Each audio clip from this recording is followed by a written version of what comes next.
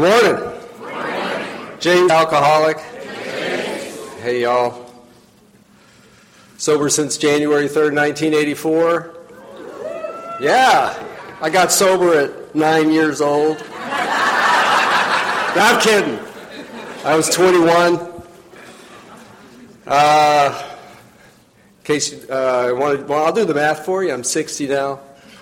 I spent almost 2/3 of my life in Alcoholics Anonymous. Maybe a little bit less, because like Mo said, I didn't want to be here, so I wasn't here for a little while, but I'll get to that. So glad to be here. I have a sponsor. His name is Doug W., and he lives in Sioux Falls, South Dakota. And I want to say some thank yous before I get started, because if I don't, I'll forget. So I first want to thank Ed. Ed, thanks so, yeah, there you go. Ed asked Jane and I to be here, and it's so great. And, you know, we love these AA conventions, but it's really nice when we can come together, be together during these. So thanks, Ed. I want to thank Mo for being an awesome host, and Kelly for helping Mo pick us up from the airport. You had to be there. That was a joke, but anyway, you had to be there. I want to thank the committee for everything y'all done on making us feel so welcome and taking good care of us. And I want to thank the speakers who have come, who've already spoken. Last night we had a young people's panel that was amazing, and there was Emily W., Emily B., and Adam, who were great. And they advertised the Kiki Pod. Did I pronounce that right? November. All right. So it's gonna be, if they're in charge, it's going to be great. And Harold, thanks for your talk. And I just want to, one of the things I love about coming to these things is running into people I know who I've kind of met over the years, and there's so many of them here. There's Tim, there's Jesse and Lisa, and Don and Patty, and a bunch of other people here.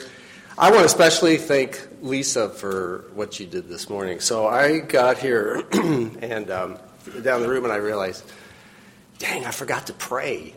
You know, when you're a speaker, that's a bad thing. So I grabbed Lisa and I said, come on, let's go pray. So we found a little quiet place down the hall and held hands, and she prayed this amazing prayer. I'm going to tell you, I was listening to her, and I was just feeling the Spirit, and I felt really, really good. And I was like, man, that's a good prayer. And I said, okay, it's my turn.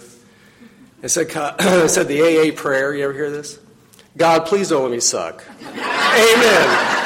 Well, there it is. All right. Thank you.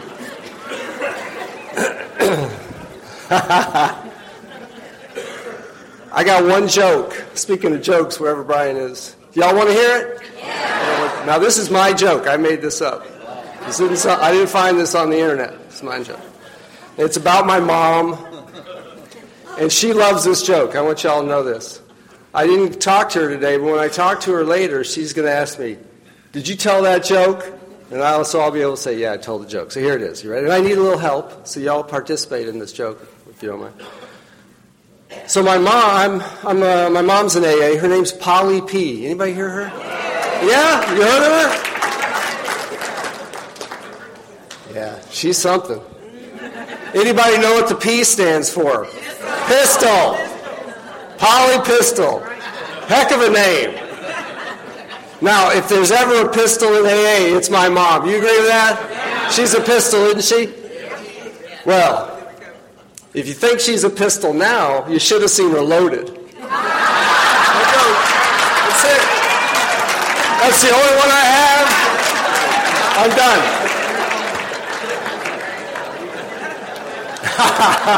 I love telling that joke. She loves it. She loves it.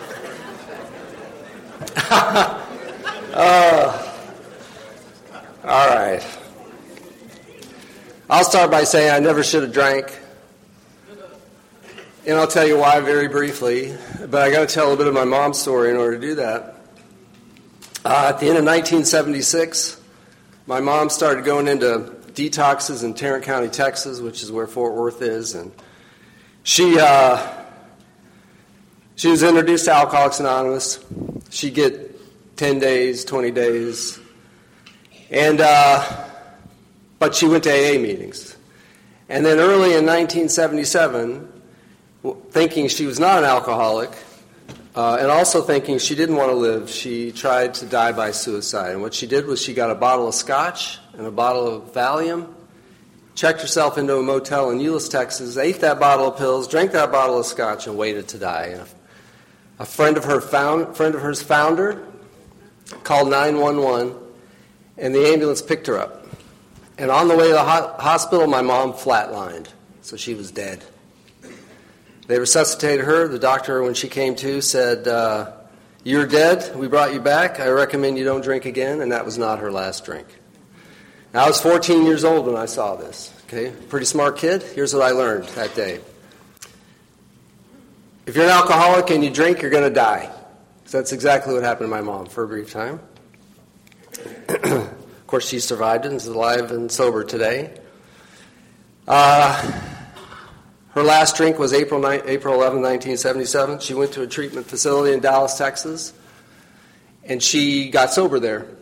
And that treatment facility had something called Family Day. Do they do that in Kentucky? Family Day, where they bring the family in? All right, so here we are. So let me tell you what my family was. My family was my mom, the alcoholic, my dad. Let me tell you a little bit about my dad real quick.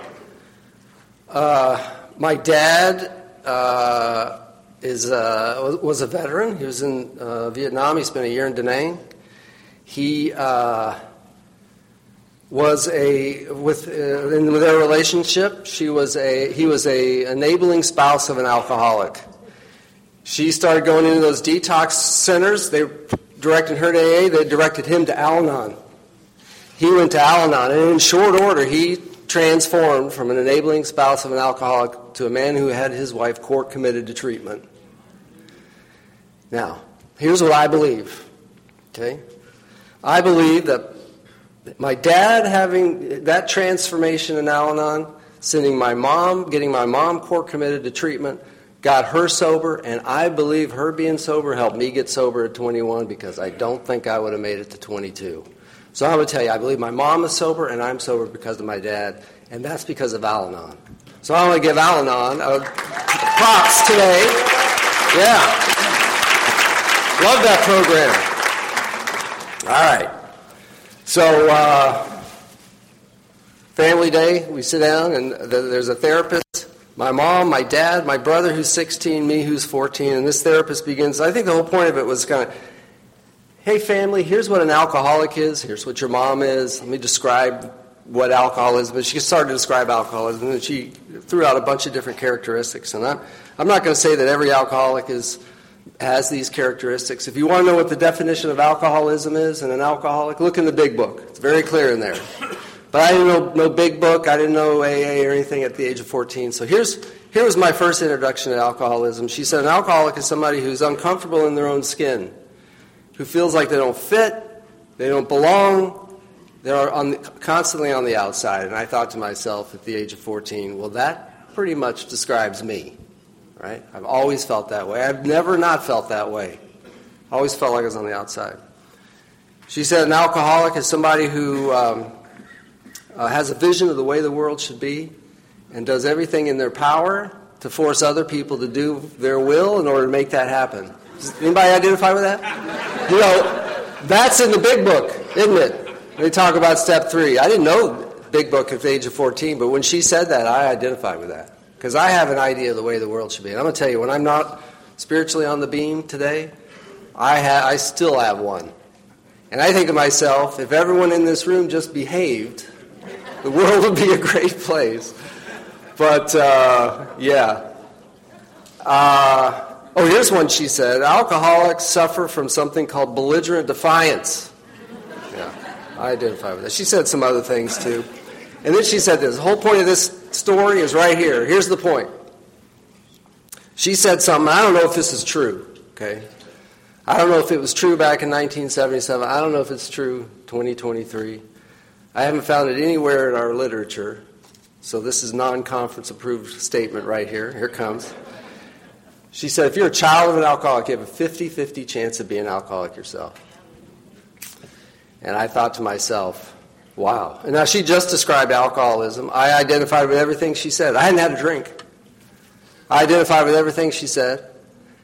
And I said, 50-50, huh? I looked at my brother. I looked at me. It ain't going to be him. So here's what I knew at the age of 14. If I took a drink, I'd be alcoholic. And what I learned just a few weeks before was alcoholics who drink will die. So that's what I knew at 14. And that day I was given a gift. It's called self-knowledge. Right? Now, if any of y'all read the big book, it's pretty clear that self-knowledge is not enough. But that's what I had. Now, before I forget, because I might forget, let me talk about my brother. I looked at him, no way, he's going to be an alcoholic. Well, 3 years ago, 3 years and a little bit, is it 3? 3 years and a little bit. He called me on the phone and he said, James, I'm going to treatment. And I said, for what? You know, what are you going to treatment for? And he says, for alcoholism. I said, what? And he said, yeah, I have been a closet nightly drinker for decades. And he's sober 3 years and 3 months now. Yeah, how about that? So, for our family, it's 100%. Anyway, non-conference approved statement based on experience. All right. So here's what I knew. If I drank, I'd be an alcoholic. And alcoholics who drink die. I didn't want to die at the age of 14. That feeling would come later. So I said to myself, smart kid, I'm never going to drink. Because if I don't drink, I won't be alcoholic, and that means I won't die early. And that worked. I didn't drink. Yeah. For 5 months, I didn't drink. And then I drank. Because I'm alcoholic, and that's what we're going to do. So, you know, we alcoholics love to tell our first drinking story. And normal people don't do this. But I'm going to do it. I love this story. I loved Harold's story last night. Here's my story. I was a kid who felt apart from, less than, different, unloved, unlovable. I felt that way all the time, every day. I showed up to school one day in September 1977. I was 15 years old. Anybody remember September 77? Yeah. Those of y'all who were there probably don't remember it because, it was sex, drugs, and rock and roll, wasn't it? Yeah. I show up to school that day and feeling the way I felt every day, and this guy comes up to me. And let me describe him. He was a senior. I was a sophomore. He had really long hair. This September 77, remember? Looked like Robert Plant.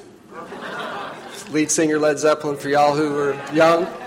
So, he was like, and he had a Led Zeppelin t-shirt on because they were touring that summer. And he said, you want to come with me? Oh, he had really red eyes. I remember that point. He said, you want to come with us? And I didn't know the guy. I didn't know where we were going or what we were going to do, and I said yes. So, we alcoholics say yes a lot. And off we go. So this was LD Bell High School in Bedford, Texas. We crossed the Street Brown Trail, and over there were some woods. We went into the woods. There was a clearing with these logs set up in a circle. I have a feeling we weren't the first group of teenagers to go gather there, and we partook in an outside issue. Okay? And I don't need to go into any other detail except to say rolling papers were involved. That's all I need to say. Okay? So we did this outside issue, and I want to tell you something. When it got to be my turn and I did that thing, my life changed just like that. Just like that. I changed from a kid who was apart from, less than, indifferent, to somebody who was somebody. I felt like I fit. I belonged. I had friends. David, my new friend. I've known him 5 minutes now. Best friend. Best friend. And there's a little voice in the back of my mind saying, remember what they said about drinking? You drink, you're going to be an alcoholic, and if you're alcoholic, you're going to die. And I said, well, how I feel right now, all that's worth it. And that day began my 6.5-year run. And I want you to know I felt that way every single time I drank. Every time I drank, I felt that way. I felt like it delivered me from this state of being disconnected and apart from to a place where I could connect with people. And I think my entire life that's what I've been looking for. I've been looking for this feeling of connection, you know. Like, but I always I felt like I had people at a distance. But when I drank, man, right there. I wanted that so bad. I didn't even know I wanted it until I had it. So that started my 6.5-year run. It lasted from 15 until 21 and a half. Now, I got to tell you, I don't have a real dramatic story. If you want a dramatic story, I really encourage you to be here on Sunday morning. Did I mention my wife speaking on Sunday morning?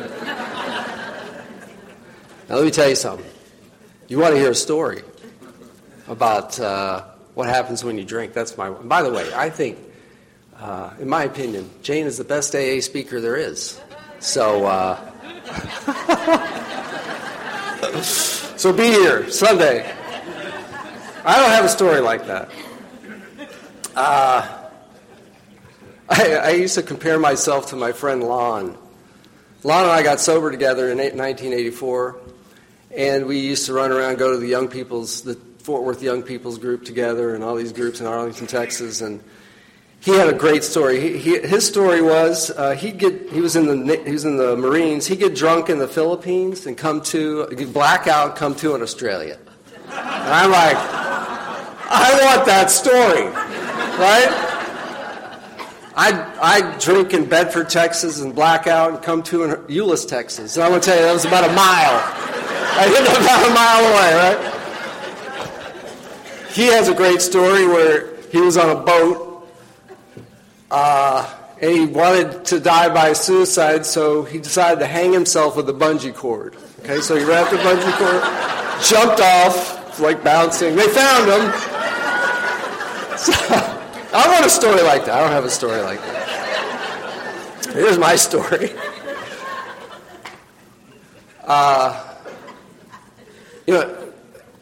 Harold talked really well last night about delusion. Here's my delusion, this part of my life. The delusion was this: I'm going to beat this thing. Now, when I was 14 years old, I was given this self-knowledge that I'm going to be an alcoholic if I drink. And I said, I got this information, I'm going to beat this thing. You watch me. And I remember I'd watch my mom, and she'd go to AA meetings and hang out with all these AA people. I had this, and she would drag me to some meetings when I was a kid.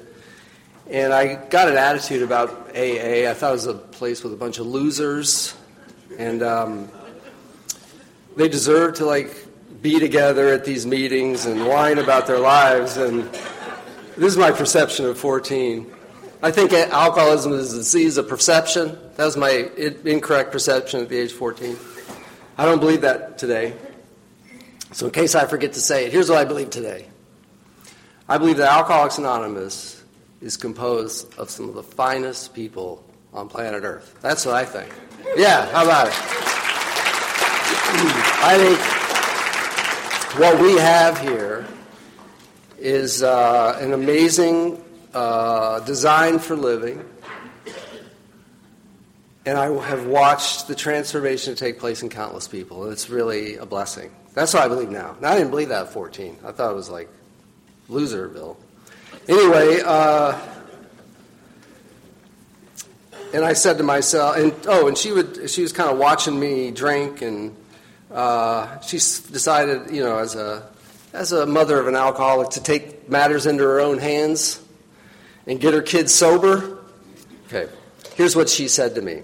Now, before I share with you what she said, I want to suggest this. If you have kids or are going to have kids who start down the road of their drinking careers to become alcoholics, please don't say this to them because it doesn't work. Here's what she said. She said, James, we're saving the seat for you at Alcoholics Anonymous. I cannot wait for you to get here. You can join my home group. Sit right next to me. And on the other side is going to be your sponsor who I picked out for you. And I'm going to tell you, she said this to me not once, but repeatedly. Right? For years. Right. Here's my attitude. I'm not coming to Alcoholics Anonymous. I don't need Alcoholics Anonymous. I'm going to beat this thing on my own willpower. And I don't know if anybody identifies with that, but that was my thing. So I went ahead to beat this thing, and I lost. The sad part of my story is that when I first started drinking, every time I drank, the magic happened. That magic was I went from someone who's less than, apart from, different, unloved and unlovable to somebody. And then somewhere along the way, that stopped working. And that's a real depressing place to be for an alcoholic. I didn't know this at the time, but what I found that day in September 1977 was the answer to every problem I ever had. I remember people would say, your problem's drinking. You need to stop drinking. And in my mind, I wouldn't say it to them. I'd tell them mind their own business. But what I would say to myself is, they don't understand. This is what solves my problems. This is my solution. And then one day that solution stopped working. And the real sad part of my story is I kept drinking long after that. And then what happened in that time is I basically lost the most important thing that has been given to me, and that is my soul, myself, my connection to God. That I threw all of that away with my drinking, and I found myself at the end of 1983. So when I started drinking, it was all about the party. It was all about being with people, connecting with people, being a part of. And at the end, here's my life. I lived in a house full of alcoholic dope fiends like myself, and I never felt so alone. And what I would do every day is I would get up in the morning and I'd get whatever I needed for that day. And by the way, I was not just a drinker. I identify with Harold. I did a lot of other things. I'll just run them down in case you have any experience with this. I love cocaine. I love marijuana. This is in the early 80s. Some of y'all might remember. You remember those big pills about like this with a 714 stamped on them? Anybody remember those? I love those. Those are Quaaludes for you kids who don't know what those are. I don't think you can get those anymore. And here's how crazy I was. I would take those Quaaludes. By the way, they're like animal tranquilizers, large animals. Take some of those. And then feel a little down, so I need to snort a lot of cocaine to sort of even it up. So that was my craziness. But anyway, that's neither here nor there. I was going somewhere with this. I was in this house, a bunch of other alcoholic dope fiends, and I was completely alone. The big book describes the loneliness of an alcoholic, and I identify with it 100%. And I was, so that was my life. Get up in the morning, get what I needed for the day, get behind the wheel of my car, and drive all day long. I drove drunk every day. Every day I drove drunk. Never got arrested. Never got into an accident. Well, that's not true. I had a few accidents. We in Texas called them whiskey dents. Anybody ever have a whiskey dents? You're just driving along and you sort of clip the telephone pole, or just kind of, just sort of knock your side view mirror off. That's what I had. No big deals. All right, so here's the end of my drinking. Completely alone, devoid of self, disconnected from God and my fellows. I went to a New Year's Eve party, December 31st, 1983. I got incredibly wasted. I don't know how much I drank. It was a lot. My last memory of that night is that I was on the front porch. I remember it like it was yesterday. It was like a blue-gray painted porch with a porch railing right there. And I was on my hands and knees, I was really, really drunk, crawling, trying to make it to the railing because I needed to throw up. And I was a polite alcoholic when I could be, and I wanted to get it over the bushes. So I blacked out. And then I came to on January 3rd. Right? And I came to, and then a miracle happened in my life this morning. Let me tell you, leading up to December 31st, 1983, here's what I knew about myself. I was not an alcoholic. I was going to beat this thing, not an alcoholic. And I want to be drunk. I come to on January 3rd, and something happened to me. I can't describe it other than to share my experience about it. A thought was placed in my mind. I had a realization. I love that word because sort of in that word is reality. So I saw reality for the first time. It was as though delusion was removed from me in that moment, and I saw the truth. You know, for me, delusion is when I live in the false. I believe false things. And this morning I saw the truth, and the truth was I'm an alcoholic. I was like, dang, where'd that come from, you know? And the second miracle was I realized I wanted to be sober. And I haven't had a drink since then. And looking back, I see it as a miracle. In the moment, I didn't know what the heck it was, and I didn't know what to do. I just knew it was over. I was done. I knew it. I was done. I'm not going to drink anymore. I want to be sober, but I didn't know what to do, right? Because AA was not an option. What do you do? So I did a really lame thing, age 21. I did the most lame thing any 21-year-old kid can do. Guess what I did? Called my mom. That's right, I called my mom. Tough guy. It's right here. Tough guy. So I picked up the phone. Remember the time when phones had wires? And you dialed on the thing? That's what I did. Mom, guess what? I'm an alcoholic. James, no kidding. You know, I knew this. And then she said, I've been praying for this day. And I'm like, oh, God, here we go. And I said, Mom, I want what you have. I want to be sober. Let me tell you. When my mom got sober, I didn't want anything to do with her. But in the 6.5 years since she got sober to that day in January, something had changed. Her entire life had changed. AA had transformed my mom. You know, in AA, you ever heard this term, be the big book somebody else reads? That was my mom. She was my big book. I said, Mom, I want what you have. I want to be sober. And she said, James, if you want what I have and want to be sober, you need to go to AA. And I said, Mom, I don't want it that bad. And I hung up the phone.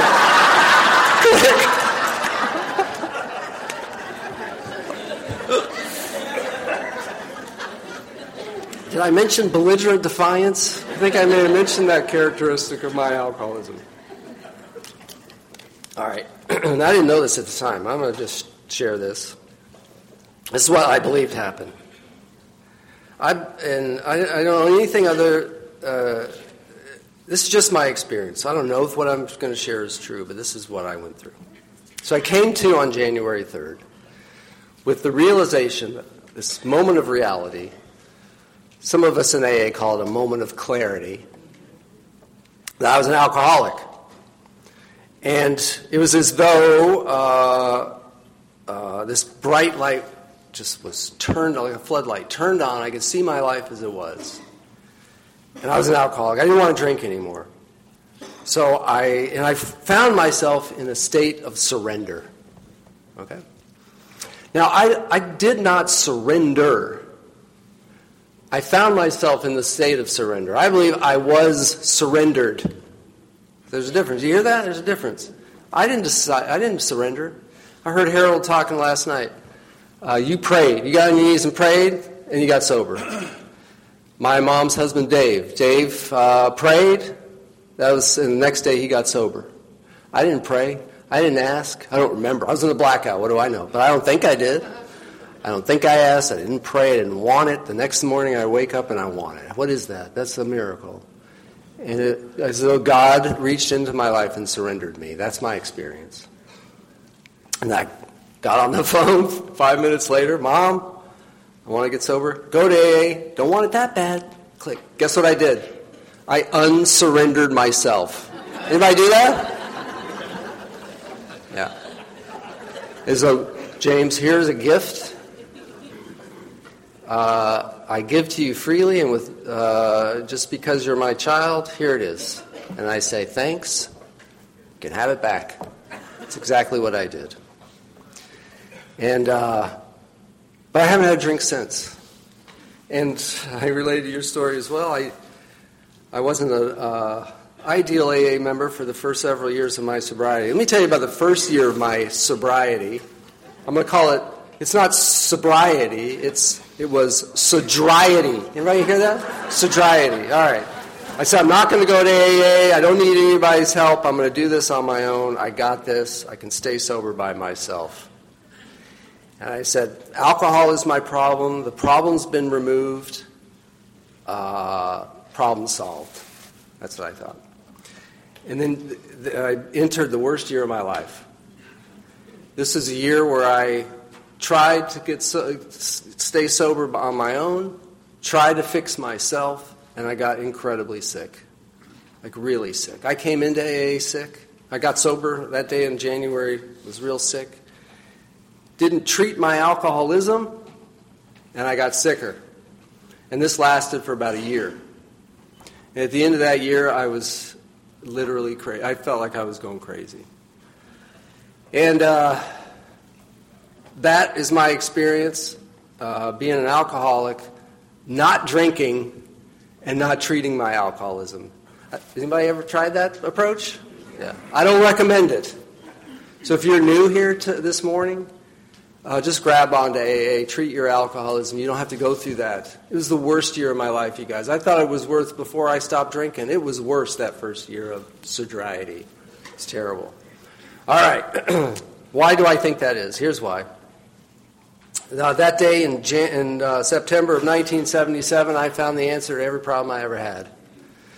That day in January of 1984, that answer of mine was removed. Hasn't been a part of my life since. So what happened was my answer, alcohol, was removed. And let me tell you this.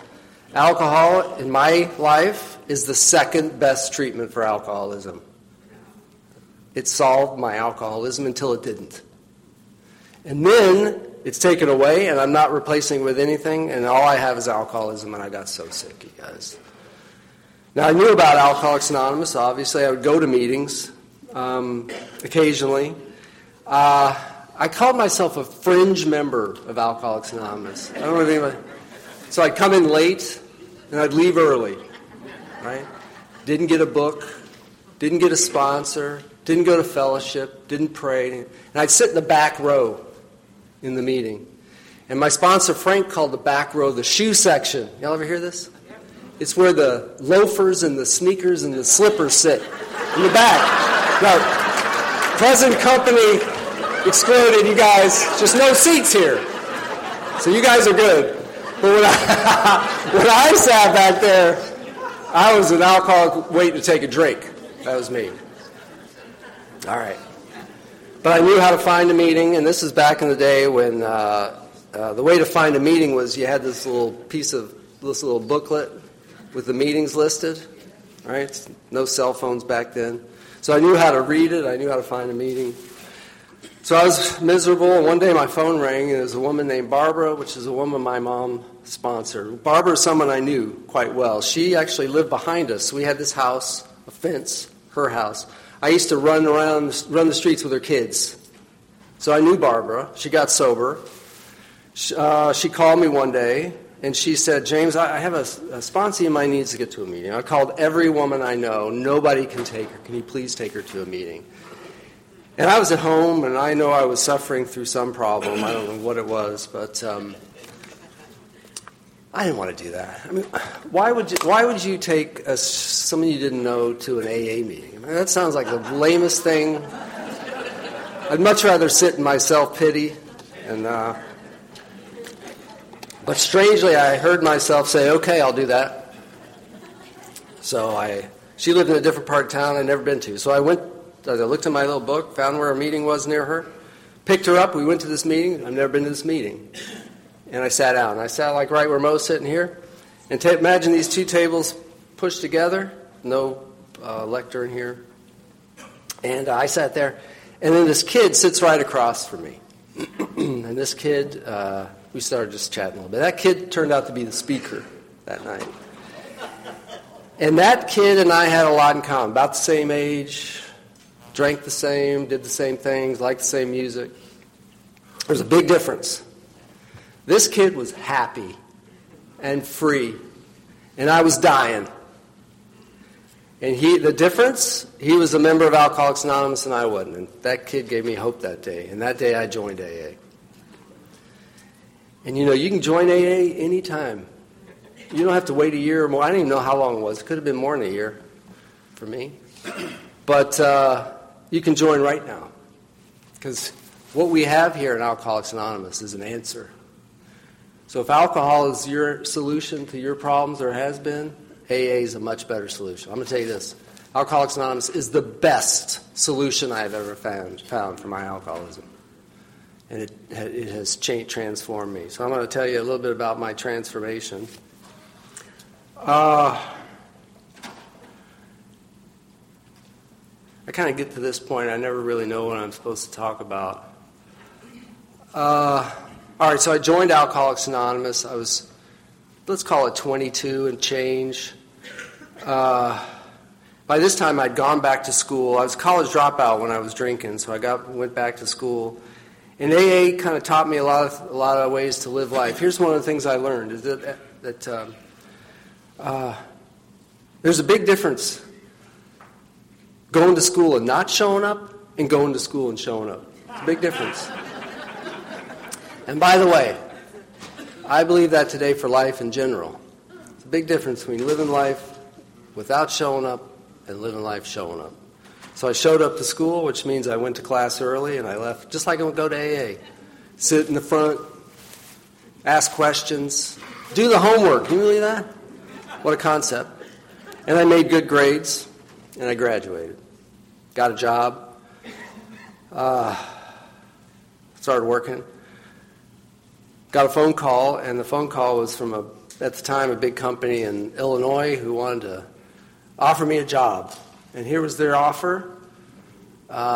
James, if you come up here and work for us, we'll pay you this salary. We'll send you to a local university to get a master's degree. We'll pay the whole thing. We'll pay your full salary while you're doing it. What do you say?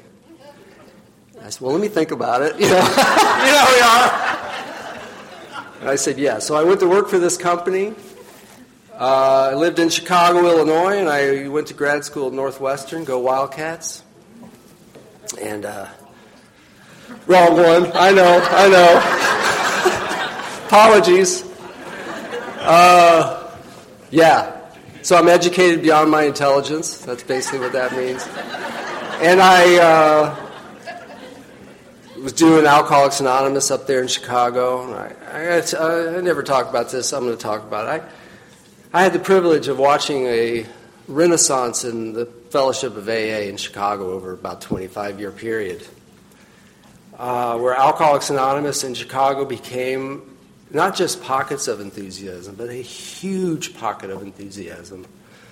All these great groups starting up in this time, and the fellowship was just amazing, and I got to be there. I got to be a part of it. It was awesome. In this period of time, I met someone, fell in love, had kids, so I got 3 kids right now. There's Ryan, Chris, and Maddie. Ryan is, you're not going to believe this, Ryan's about to turn 30. Can you believe that? I think about that, I'm like, man, I'm old. It's crazy. And Chris is the second, and Maddie is about to be 20. Oh, she just turned 24. So those are my kids. Great kids. Yeah, so that marriage ended, which often happens, not often, but sometimes happens in AA. It was kind of a terrible divorce, but I got through it sober. There was a time, I'm going to tell you this story. There was a time through this divorce, 25 years sober, where I was no longer living at home. I didn't have a place to live, so I was couch surfing, 25 years sober. Hey, you want what I have? Do what I do. Here I am. It was like sponsee house. Anyway, it all worked out. Got divorced.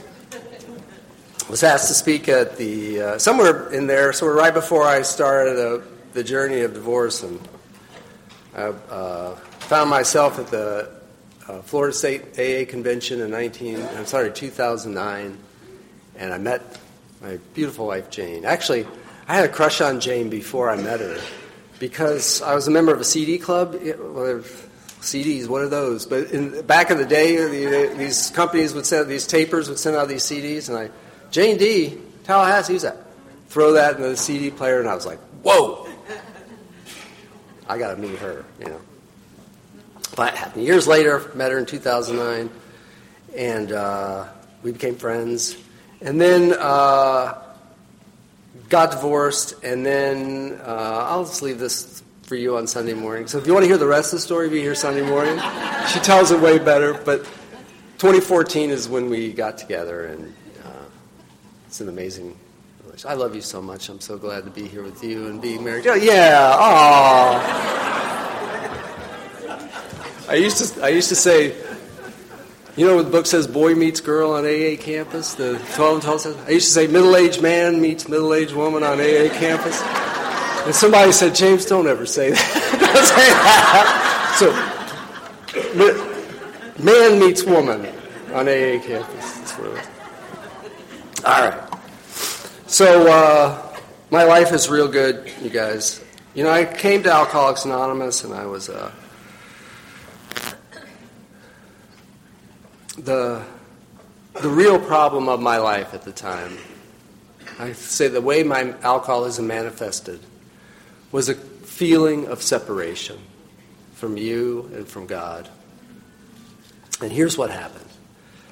When I surrendered to Alcoholics Anonymous, when that guy told his story, I surrendered to AA. I started working the 12 steps.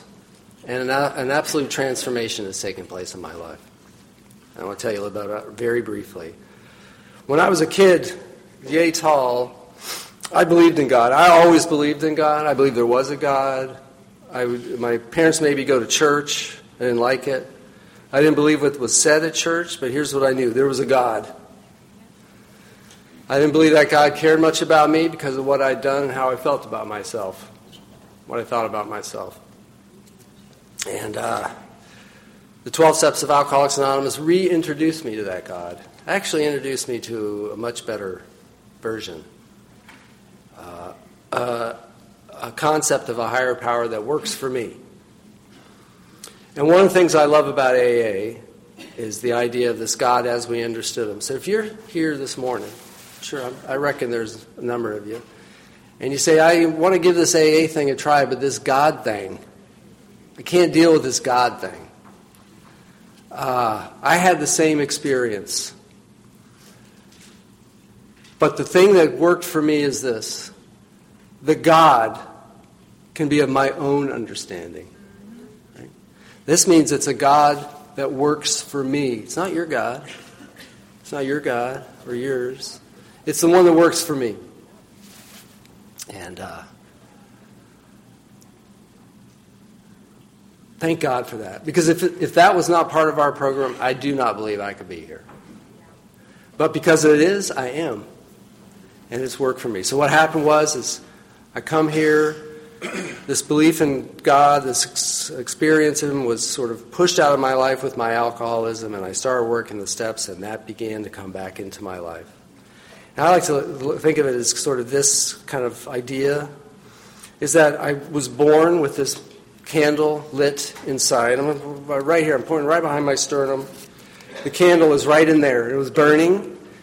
And that was the light of this higher power. And through my drinking and all the rotten things that I did when I was drunk, I basically blew that candle out. It's like, all right? So I come to Alcoholics Anonymous, work the steps, and it was as though that candle was relit. And here's what I learned. That candle never went out. Who am I to think I can blow out the candle of my higher power? That candle never went out. It was obscured, covered up. The book says obscured. Don't you love that word? It was obscured by what? By pomp, by calamity, and by worship of other things. Pomp, look at me. Calamity, all the rotten stuff happening in my life. And worship of other things, alcohol, drugs, sex, money, power, prestige. All those things obscured it, sort of like I covered it up. In the words of Chuck Chamberlain, who's my third favorite AA speaker, My mom's my second favorite. AA is about uncovering, discovering, and discarding. And what I did was I uncovered this candle and discovered God was always there. It was me who was away. And so that's what I learned at Alcoholics Anonymous. So today, I feel like I have this candle. Every now and then I sort of cover it up a little bit because sometimes I want y'all to look at me, Look, I'm a big shot, right? Or I do something stupid, cause a little calamity in my life, or I find myself sort of worshiping something else, usually myself instead of God. I'm not the only one who does that, am I?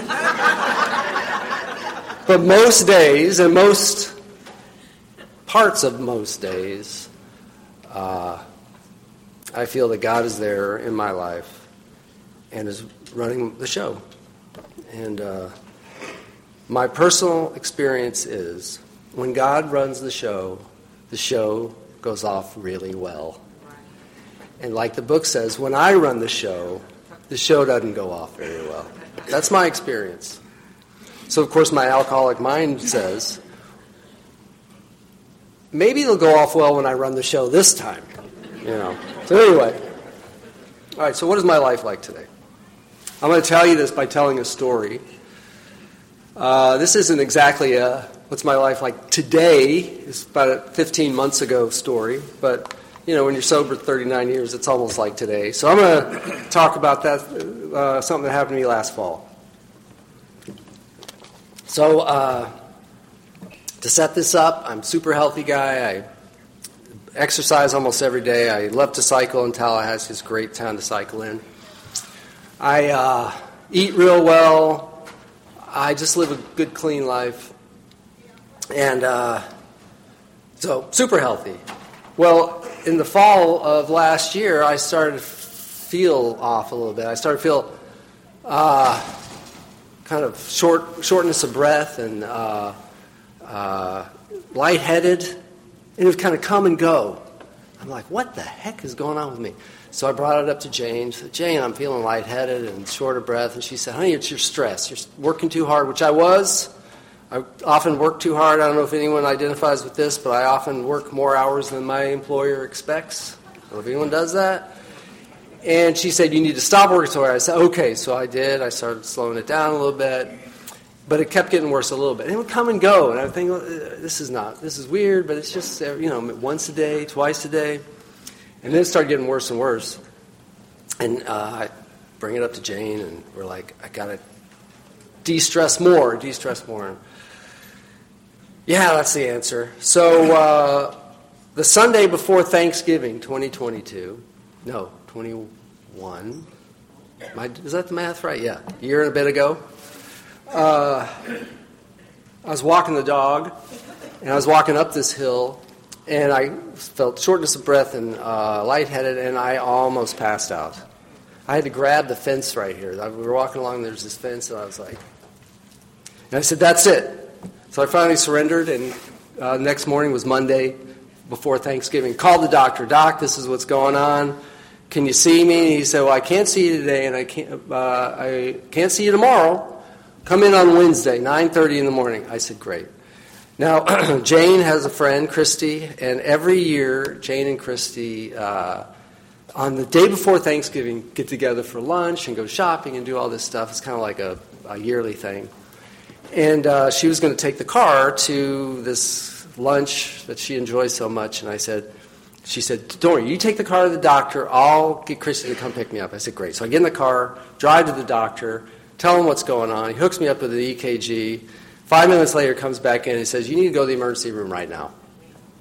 And I said, oh, really? He says, your heart rate is dropping down to 30 beats per minute. And I said, well, that's not good. And he said, you need to go right now. And I said, okay. And he says, I think you're okay to drive. And I went, all right. And he said, go to this hospital on the edge of town, which is the satellite emergency room. Don't go to the main hospital. It will take forever to see you. Go to the satellite. I said, all right. So I called. I'm like in the car. I'm like, wow, I need to go to the emergency room. I called Jane. Jane, doctor says I need to go to the emergency room. Can you take me? And she says, does that mean I have to cancel my lunch plans with Christy?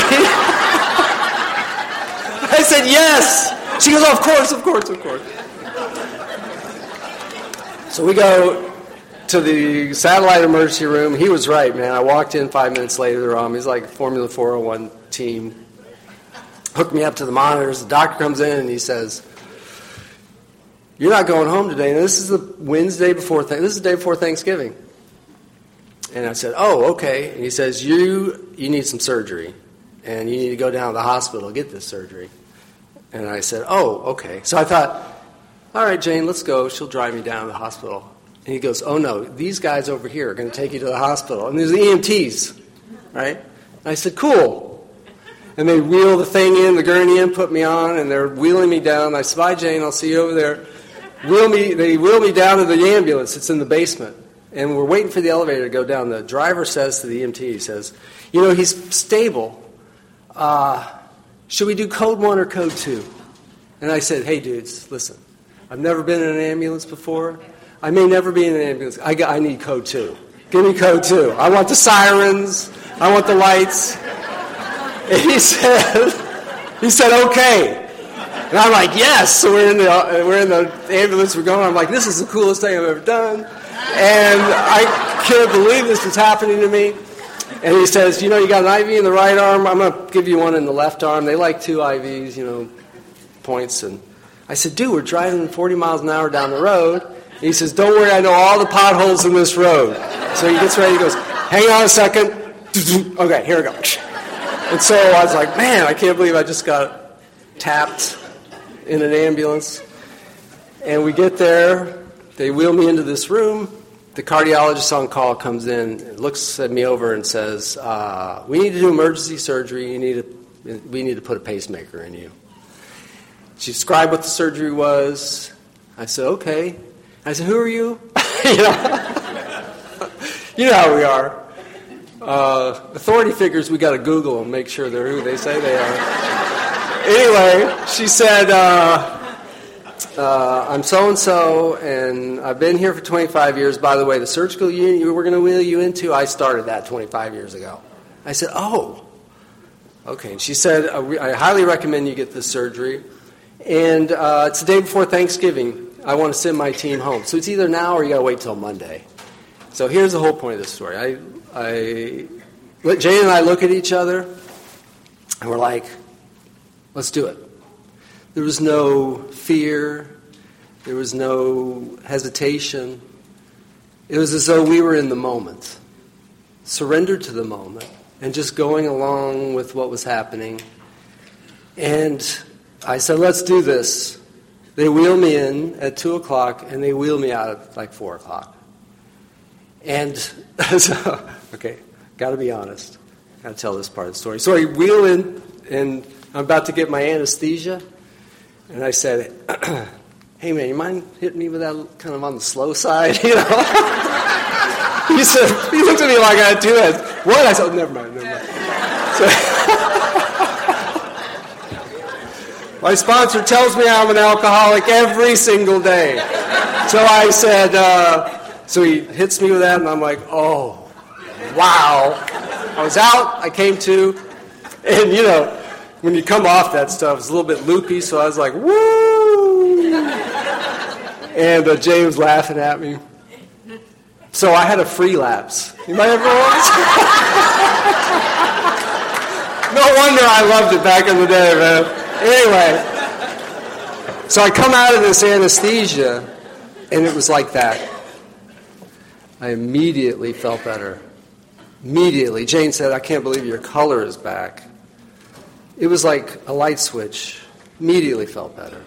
And this is kind of how I try to live my life today, that's why I'm sharing this story. This is how I try to live. Instead of living in fear, I kind of lean into my day. Oh, I'm in an ambulance? Let's have some fun with this, right? Instead of being terrified. Because here's the thing. That morning, like every morning, I woke up and I said, God, I surrender my life to you. This is your day, not mine. You put me wherever you want me to be. That day he wanted me to be in an ambulance. And I said, let's do this. And that's how I try to live. I try to lean into my day. When I do that, I'm happy. The days where I try to fight what's going on is when I'm miserable. And the other thing is that when I do that, it's as though a light switch turns on. And I feel better just like that. So I want y'all to know it's been about 15 months. My pacemaker's right here. It keeps my heart at 60 beats per minute or above. I feel great. Bike every day. My life hasn't changed much at all. And life's really good. And it's all because of Alcoholics Anonymous. You know, I've been given a lot of gifts here in AA. I have a beautiful relationship with Jane. I've got amazing relationships with my 3 kids. I've got an incredible job that I love. I get to work wherever I am. It's an amazing world we live in. I spent the month of January in Thailand. I traveled 2 weeks with my daughter for our daddy-daughter trip. And then I stayed for 2 more weeks and did that digital nomad thing. You heard of this? In Thailand. It was amazing. This is my life. A fantastic puppy that we have that we're raising. He's kind of a jerk sometimes, but we love him. I have friends. People in my community, I know them. I love them. They love me. I'm surrounded by love. I'm the luckiest man on the face of the earth. And it's all because of Alcoholics Anonymous. And the greatest gift that was given to me here is that relationship with that higher power. As good as all that stuff is, it's all good. It's all just sort of gravy, if you will. The core of my life is this relationship with this power. And, I don't think Alcoholics Anonymous promises a great job or a great relationship or great kids. It doesn't promise that. Here's what it promises. A spiritual awakening. And that's right there in Step 12. That is what the promise of Alcoholics Anonymous is. And here's what I learned. That when I found myself on that day in September 1977, it was though I was looking for something. And I didn't know this at the time, but I look back and what I was looking for was the very thing I found in Alcoholics Anonymous. So if you're new here, here's what I hope. I hope that what you find in AA is the very thing you were looking for in the bottle, because that's exactly what I found here. And if you could stay with us, and like Harold said, come all the way in, sit all the way down, do these steps, your life will be transformed. You too can have that in your life. I love you all. That's all I got. Thanks.